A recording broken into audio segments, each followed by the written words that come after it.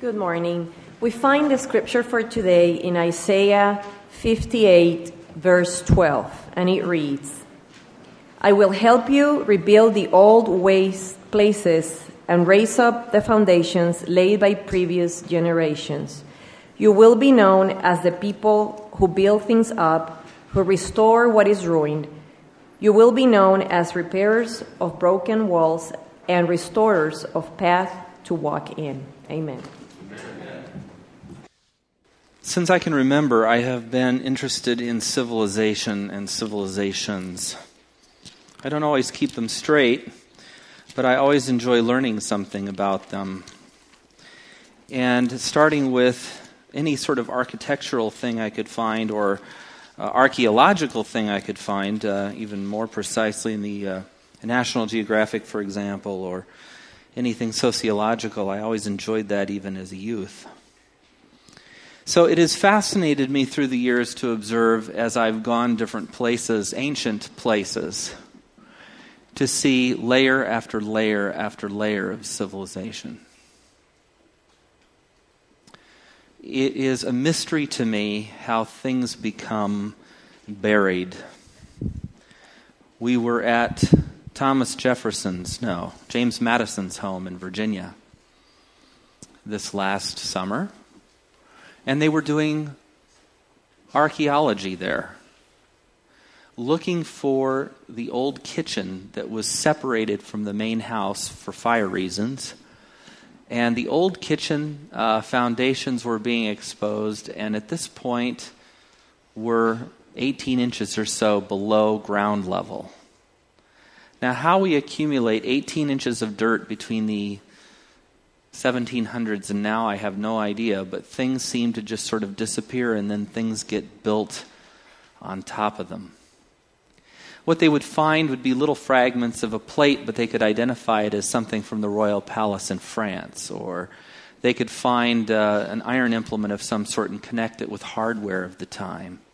Doesn't seem like very racy or sexy stuff, but when you put it all together, it paints a picture of what was and the daily life and purposes of the people.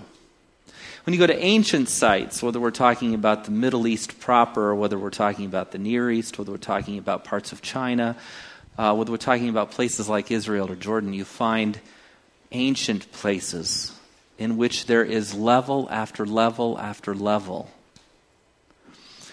One of the places this last December when I was in Israel we went to was called Bet Shean. A little hill, 18 layers of civilization.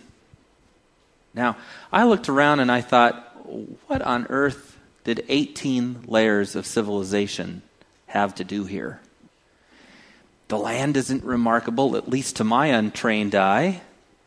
The location may have once been vital, but any caravans or any trading routes or any military roads or anything that would have been important at the time has long since disappeared. Why would people rebuild? What could be so important about a place that over and over and over again they would resurrect stones? You go to a place like Jericho, and you read the prophecy in Scripture in which it was said Jericho won't be rebuilt, and anyone who rebuilds it will be accursed.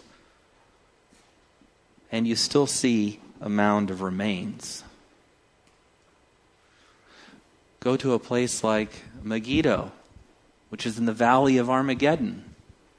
Layer after layer. On the crossroads of a military highway, strategic importance was high. Solomon's chariot forces were stationed there, and his stables were there. So these places were subject to attack. Some ancient cities you find walls 20 feet thick, made of stones that you and I could never figure out how to move an inch, let alone the miles from the quarries they came from. Such dedication. And we know, of course, the story of Ezra and Ezra and Nehemiah and the rebuilding of Jerusalem and the temple and all of that there. Mostly the walls of Jerusalem, just to have something of a city again. Then I got to thinking about what it means to rebuild. You might rebuild because there's water there, and in a desert, water is everything. You might rebuild because even though the stones lay in a heap, you don't have to re-quarry them. They're there in plenty. You might rebuild because it is your inheritance, the land of your fathers and their fathers and their fathers' fathers. You might rebuild because it's all you ever knew. You might rebuild because you're commanded to, or told to, or freed to, or enabled to. But it occurred to me that it is there, part of a legacy, part of a promise. Isaiah 58, 59, 60, 61, 62, so rich. Prophecies about Christ. Words that he said were fulfilled in people's ears in Nazareth as he spoke and read them. Descriptions of the glory of Zion. And today's text, 58:12. Your people, this prophecy says, will rebuild the ancient ruins and will raise up the age-old foundations. You will be called repairer of broken walls, restorer of streets with dwellings. We've read Isaiah 58 so many times, but that's never stepped it out and struck me. What we often see in this passage is what it means to be truly penitent or truly fasting. How God doesn't desire our offerings or our sacrifices, but desires justice and love and mercy. Shout it aloud and do not hold back. Raise your voice like a trumpet. Declare to my people their rebellion and to the house of Jacob their sins. For day after day they seek me out. They seem eager to know my ways. As if they were a nation that does what is right and has not forsaken the commands of its God. They ask me for just decisions and seem eager for God to come near them. Why have we fasted, they say, and you have not seen it? Why have we humbled ourselves and you have not noticed? Yet on the day of fasting you do as you please. You exploit all your workers. Your fasting ends in quarreling and strife and in striking each other with wicked fists. You cannot fast as you do today and expect your voice to be heard on high. Is this the kind of fast I have chosen? Only a day for a man to humble himself? Is it only for bowing one's head like a reed or for lying on sackcloth and ashes? We read this recently. Is this what you call a fast, a day acceptable to the Lord? Is this not the kind of fasting I have chosen instead? To loose the chains of injustice, to untie the cords of the yoke, to set the oppressed free and to break every yoke? Is it not to share your food with the hungry and provide the poor wanderer with shelter? When you see him, the naked, to clothe him, and not to turn away from your own flesh and blood? Then your light will break forth like the dawn, and your healing will quickly appear, and your righteousness will go before you, and the glory of the Lord will be your rear guard. Then you will call, and the Lord will answer. You will cry for help, and he will say, Here am I. If you do away with the yoke of oppression, with the pointing finger and malicious talk, and if you spend yourselves in behalf of the hungry and satisfy the needs of the oppressed, then your light will rise in darkness, and your night will become like the noonday. The Lord will guide you always and satisfy your needs in a sun-scorched land, and will strengthen your frame. You will be like a well-watered garden, like a spring whose waters never fail. And then we get to this. Your people will rebuild the ancient ruins. What Jesus quotes from Isaiah and Matthew when he says, I was hungry and you fed me, naked and you clothed me, in prison and you came to me. This is the fasting the Lord desires. and requires. And in the midst of this context is a promise of rebuilding. And then in 13 it returns to this. If you keep your feet from breaking the Sabbath and doing as you please on my holy day, and oh, have people abused that particular passage? I just have to throw this one out for free. That does not mean having nothing fun or pleasurable on Sabbath day to do. That is a distortion and a lie. You cannot call the Sabbath a delight and make it a day of sour pickles. What we miss in this passage is the same thing that's spoken of earlier. On the day of fasting, you do as you please. You do unjust things. You fail to love mercy, and you fail to walk humbly. So he comes back to Sabbath and he says, keep from doing as you please.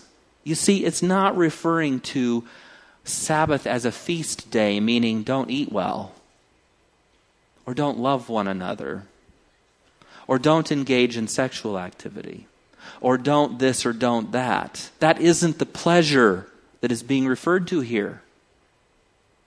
It is the way we live our lives unjustly.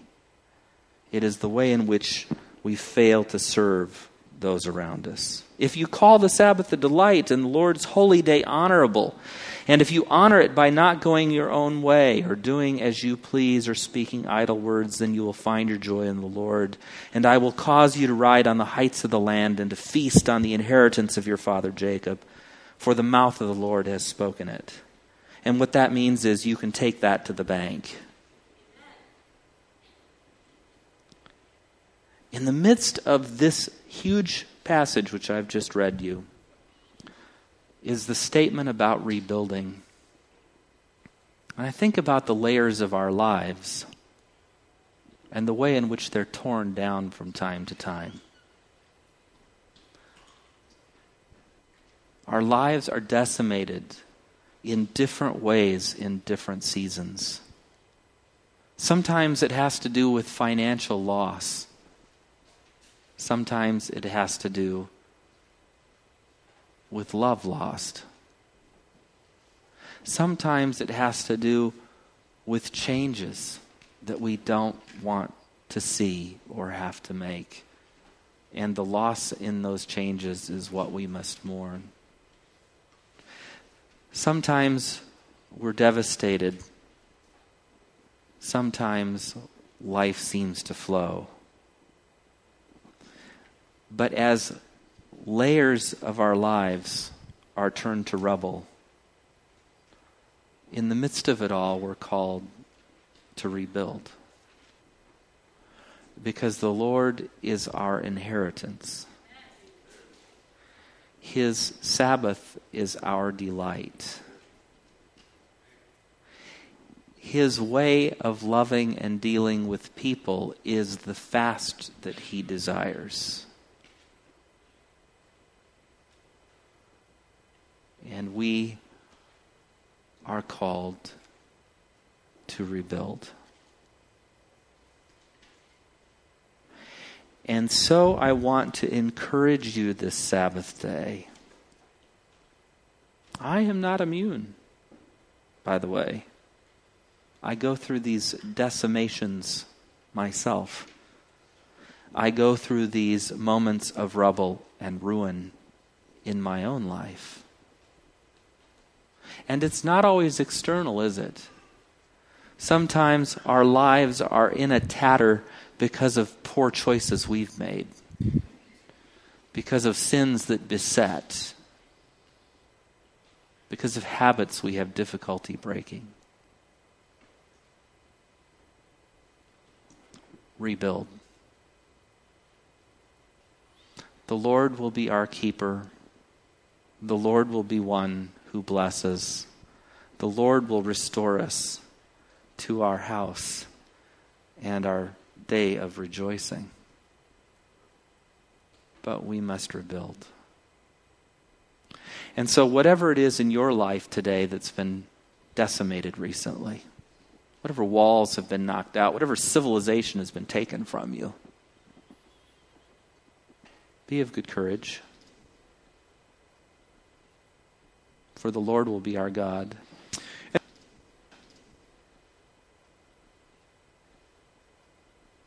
And so may the Lord our God give us the grace and the courage, the strength and the purpose, the inheritance and the hope, that we may rebuild, and that He may be our God, and we may be His people. Amen.